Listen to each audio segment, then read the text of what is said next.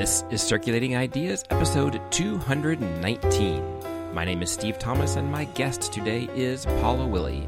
She is the co-author, with Andrea Amaral, of the Passive Programming Playbook, 101 Ways to Get Library Customers Off the Sidelines. Circulating Ideas is brought to you with support from listeners just like you. Find out how you can help support the show by going to circulatingideas.com/support. And don't forget to sign up for the Circulating Ideas newsletter. The links are in the show notes.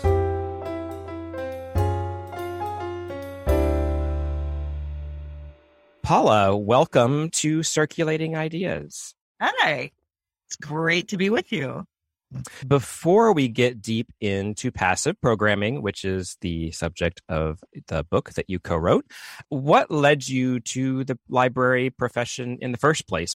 Actually, I had, unlike a lot of people who work in libraries, I had worked in a lot of different industries. I'd worked in software, I'd worked in museums, I'd worked in publishing, and I was in a graduate program for museum studies and needed to augment that with a master's degree.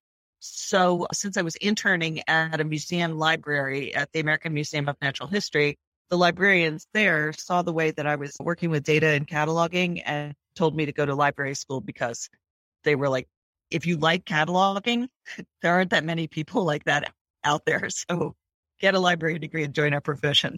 I was strong-armed into it. So can you tell me a little bit about your current position? Currently, I'm acting branch manager at the Orleans Street branch of Enoch Pratt Free Library in Baltimore. I'm very fortunate. It's a new-ish building, and we're sort of right in the center of Baltimore. We get a lot of teenagers, we get a lot of kids, we get a lot of families, we get a lot of adults using the library for business aspects and for accessing social services. And how long have you worked in Baltimore? I've worked at Pratt for almost 4 years. And before that, I worked in the county library system, the Baltimore County Library System, for something like 13 years. So how did you and Andrea meet, and how did you decide to write this book together? Oh, thank you for asking. Andrea and I just had our friend-versary, and the reason we know is that Facebook told us this is the one friendship I think I've had that literally started on Facebook. I mean, it's kind of a morass of not great things and it steals your information and all that kind of stuff, but it got Andrea and I really good friends. So I guess we have Mark Zuckerberg to thank for that. We ran in the same commentary circles and then eventually met in person at an ALA conference, I think in Boston. And when I started talking to ABC Clio about maybe writing a professional development book and talking about doing passive programming, because it's something that I had been educating myself on and doing more, the first person I turned to was Andrea, because I knew that she does lots of passive programming. And I said, what do you do in a month ordinarily? And she sent me back this email with a laundry list of passive programs as long as your arm. And I was like, oh, I clearly can't write this book without the expertise of Andrea. So I wrote her back and I'm like, you want to co-write a book? And luckily she was into it. So we did it together. And that book ended up being the Passive Programming Playbook, 101 Ways to Get Library Customers Off the Sidelines. Can you define passive programming for the listeners, and why should libraries be engaging in it? We talk about what passive programming is all the time. And I'm just going to use one of our little blurbies. Passive programming is a budget-friendly way to make every library user feel seen, welcomed, and important without putting pressure on their stretched schedules or overloaded attention spans. Passive programming can be anything from a poll on a piece of paper or something elaborate like a photo booth or some other way that library customers can interact with your library surroundings without it being a scheduled or necessarily staff-led program. Not only is it clearly good for the budget, but it is an extremely welcoming and engaging way of making your customers feel like this is their place, that the library belongs to them. They can make their mark. They can express themselves. Even a scavenger hunt or a bingo card pulls your customers into every nook and cranny of the library, and that makes them feel like they belong in that space and that they're welcome in that space. Can you talk about what makes something a passive program as opposed to just like laying out a pile of bookmarks or putting up a book display? Yeah, make sure that there's an interactive element. Yeah, you can put out a pile of bookmarks, but you're not going to count that as an interaction. A writing prompt or a drawing prompt, an invitation to answer a poll, all of those things are a give and take. We are showing our customers something and asking them to respond to it.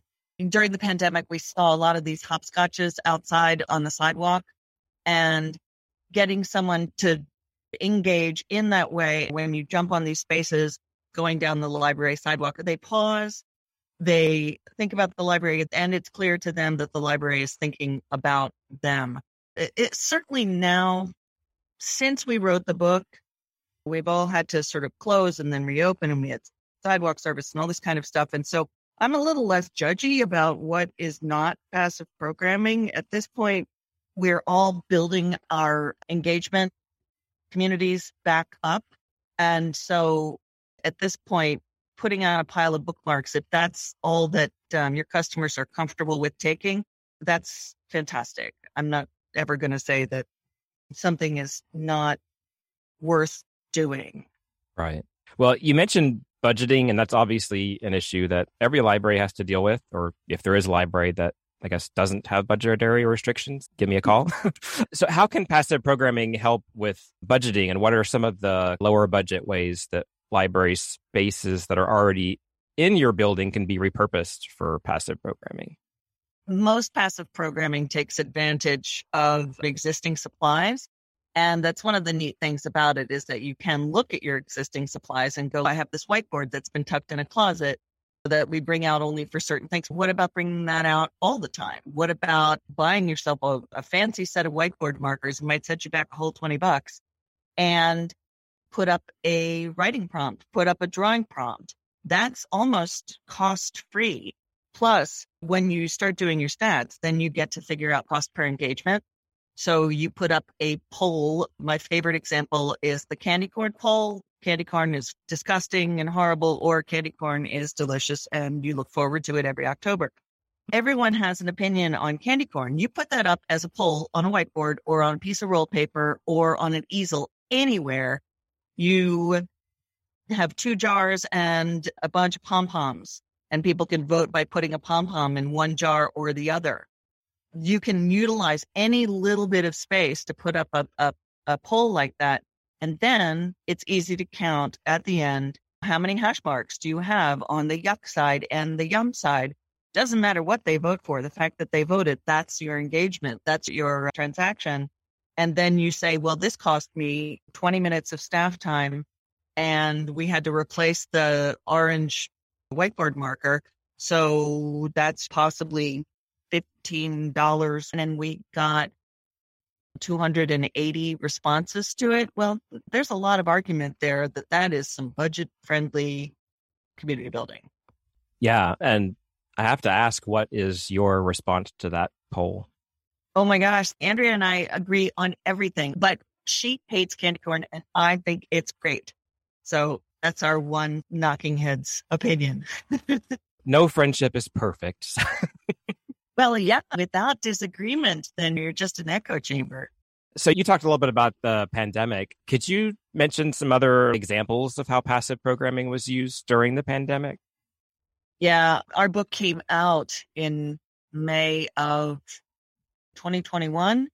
The years blur now. So as soon as we started talking about the book and doing presentations, we immediately realized we were going to have to look for things that people are doing.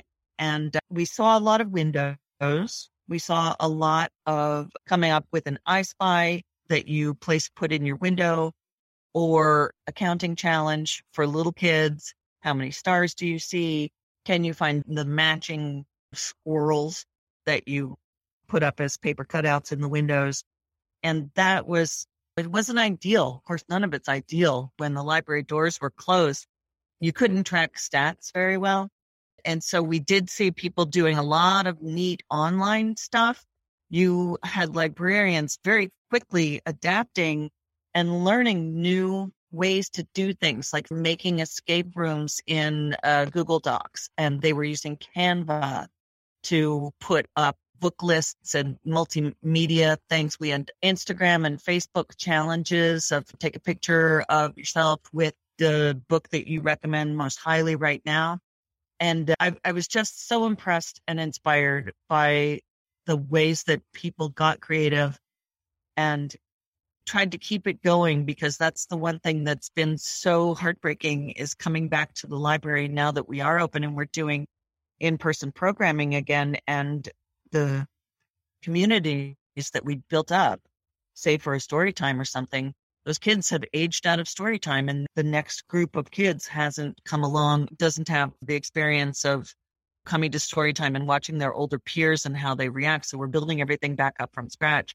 Yeah. And that's why it was so important to do all this virtual stuff. One of the things that I liked are the take and make kits. Can you talk about those and the specific benefits of those kind of kits?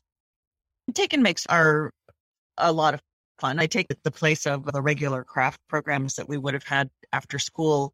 My ideal situation for a take and make is that you, and this isn't necessarily passive programming, but that you pair it with an online or virtual video that's either scheduled or recorded, that gives you a little bit of a sense of engagement and seeing a face and listening to a library staff member explaining how to do the craft and just having a little bit of fun with it, but also to create a recursive interactive element. Like once you've made your toilet paper roll butterfly, take a picture of it and share it to our Facebook page. That's what I ideally like about a take and make, is that you have this little opportunity for expressing yourself as a member of the library community when you're done. Other than ideas that you implemented for yourselves, how did you and Andrea go about gathering examples? Well, we're big thieves ourselves. We try to credit anything that we have found if we can find credit. Nowadays, I haunt the Programming Librarians interest group on Facebook.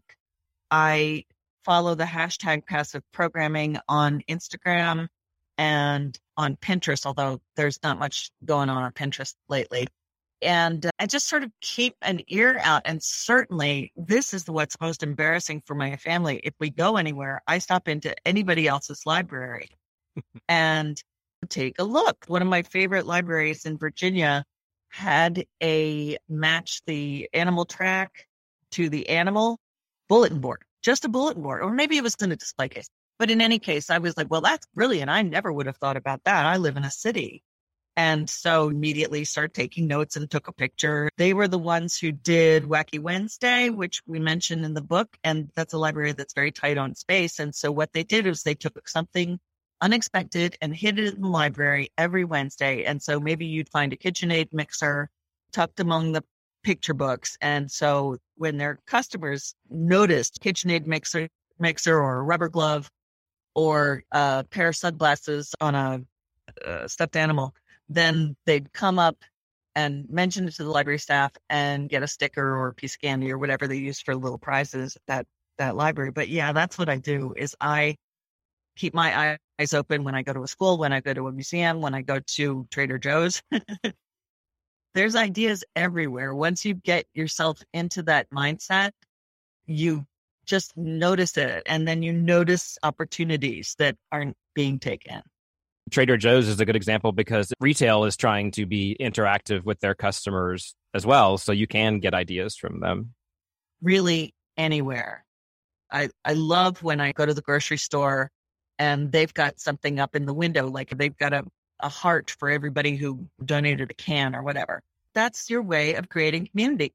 Your heart is up on the window at your grocery store with your name on it. Your name is on the building now. You own that place. And obviously retail establishments are doing it to create brand loyalty and get repeat customers, but we're doing the same thing. We're just not taking any money for it. You also mentioned Canva earlier. I love Canva so much. Yeah. This is not something that we ever got taught in library school. Right. And it's not something that was part of our job description, is that you will be early adopters of new technologies and new means of engagement with your customers. This is something that we have to just appreciate in each other and praise in each other. And it is librarians going above and beyond the call of duty to come up with something engaging and some way of doing the things that they wish that they could do in person. Although now looks like in person is happening again. At least it is in my neck of the woods. Yeah, no, I think most places it is now. And the nice thing about Canva is because of those skills that you don't learn in library school, graphic design is one of them. Maybe you have an eye for it, maybe you don't, but just having good visuals to work from that you don't have to steal from Google without permissions. I love it, especially because you can make it perfect for social media, different formats. Yeah, that graphic design thing is kind of a best practice that we emphasize. Certainly when we do in-person presentations, there's a fine line between funky and personal and kind of crappy looking and haphazard. So we talk about no hand-printed signs. So if you've got a sign or a set of instructions that you're going to put in a sign holder, print it up, put it in Word, give it a color, make it larger, and use the same set of fonts and colors for a single program. It's just good design basics. You're right. Not something that we ever got taught. There's a good book by Molly Bank that's about design. Mm-hmm. Yeah. So much Comic Sans used in library signage. When I started, I went to work at a new branch and I said, well, do we have any display signs? And they handed me a binder of literally dot matrix printed signs. I almost dropped it. It was almost like it was on fire. It was so terrible. Well, maybe among some things that you've done personally, can you tell me some of the other favorite passive programming that you've done that you haven't mentioned yet? Ooh, I've done a lot of whiteboards. I worked in a branch that had no space. I had a whiteboard on the back of a closet door, literally. And that was where I would put up my writing prompts and my drawing prompts. And one of my favorite ones ever was allergy season. And I was like, hey, what are you allergic to? And the responses at that point, people had gotten used to looking for that whiteboard and looking for something new and fun on it. And that's a really important point. Keep your passive program, find a good spot for it and keep it updated and keep it fresh. And people will make a habit of looking for it. So the answer to what are you allergic to? I got a lot of people drawing what they thought pollen looked like and cats and peanuts. And then people were like meetings and other people and I'm allergic to death. And it was just so entertaining to see all of these responses. That is the charm of passive programming. When people feel a little bit free, they can be funny and they can be honest and they can put up these amazing, charming responses. Some of my favorites always are the writing prompts that are like, what makes you happy? What makes you angry? What makes you angry is a cute one. Last time we did it, we got like, rude people make me angry. I'm angry when my sister comes in my room, and wet feet, wet socks makes me angry. And I just fall in love with the people who come to my library over and over again anytime I put out a writing prompt. Candy corn makes people angry. Candy corn makes Andrea see red. Are there any ideas that you remember that Andrea brought that you thought were especially inventive? Oh my gosh. Andrea's ideas are totally inspiring. For a long time, Andrea did a news quiz, and because she works with teens, she did a lot of stuff that you print out on paper and they could pick up at the desk and run away and hide in a corner and do it. So she was very big on quizzes and puzzles. She did a lot of word searches, but the news quiz was such a brilliant idea because it combines passive programming and getting kids engaged and getting them to exercise research skills. There's no cheating when it comes to being well informed. And so you can ask Siri, you can look it up. As long as you come up with the answer, then everybody wins. Nowadays, if you check our Instagram, which is PassProg Play, Andrea built a tree in her teen space because she had no space. So she used a corner and made this tree out of chicken wire and roll paper, and then hung paper chains off of the branches all through the space, and uses this area above the head. So it takes up no library real estate whatsoever. But she has different writing prompts about leave a kind word, or what's the best book you've read over the summer. And she cuts out cricket shapes, and kids get to write their answers, and then they get hung on the green paper chains above your head. It's, again, a teen lounge, but it's this sort of magical environment. That's one of the things that I sometimes forget to say about how much I love passive programming. When you use a mobile or a garland as your responses to your writing prompt or whatever come in, it just sort of builds visually. And again, keep your color palette kind of limited, but it becomes more and more beautiful, and people come back and they look at these responses that other people have left. It's a way to decorate your library, but in an interactive way, and it just has so much charm. Yeah, and I think the interactivity part of it is interesting, and I'm trying to think of how to put this together in my head. It's almost like passive programming is passive, but it's interactive, and it's almost like it's extended release programming, that you do it and it just keeps going. It's active, but it's active over a period of time. It's not just, here's this hour, we're doing this. It's this, and it's in public. So that encourages that community of people to look at what other people have done and interact with it and respond to it. Mm-hmm. Timed release. That's a fantastic way to put it. I know a lot of people who dislike the term passive programming because passive is really not the right word here. As you just said, it is active. It's something that people interact with. So people have said unscheduled, and nothing really ever worked for us besides passive programming because everybody knew what it was. Besides, we love alliteration because we're big nerds.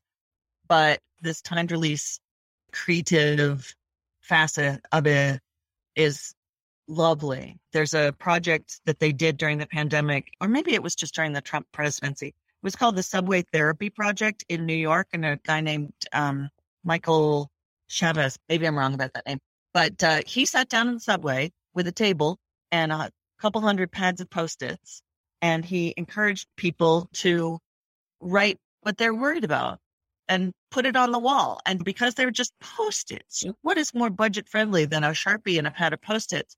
But because the Post-its were all the same size, it made this grid, and it grew and it expanded, and then it went around corners, and then it went up the platform.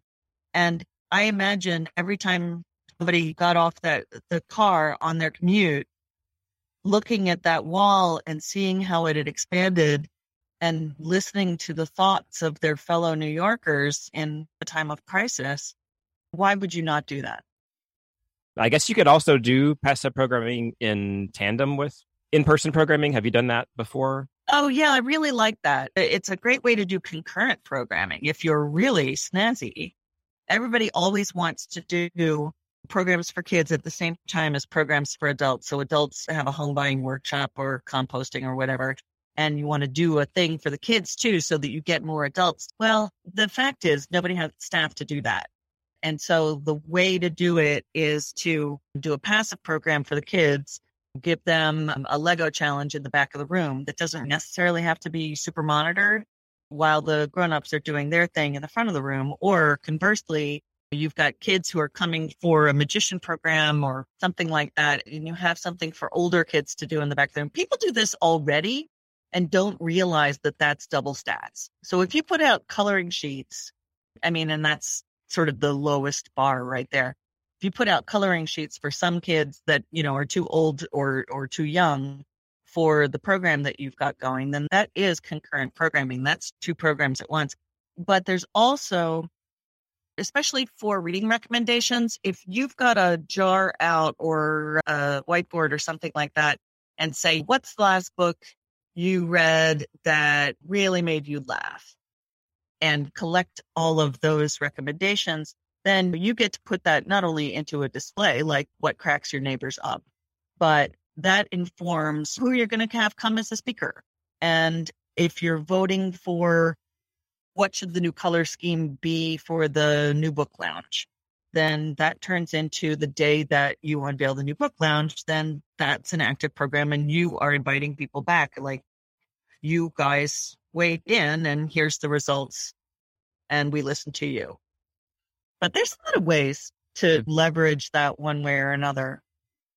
We talked about social media when you've, done a take and make, you can post it, you can hashtag it. Would you say social media itself can be passive programming?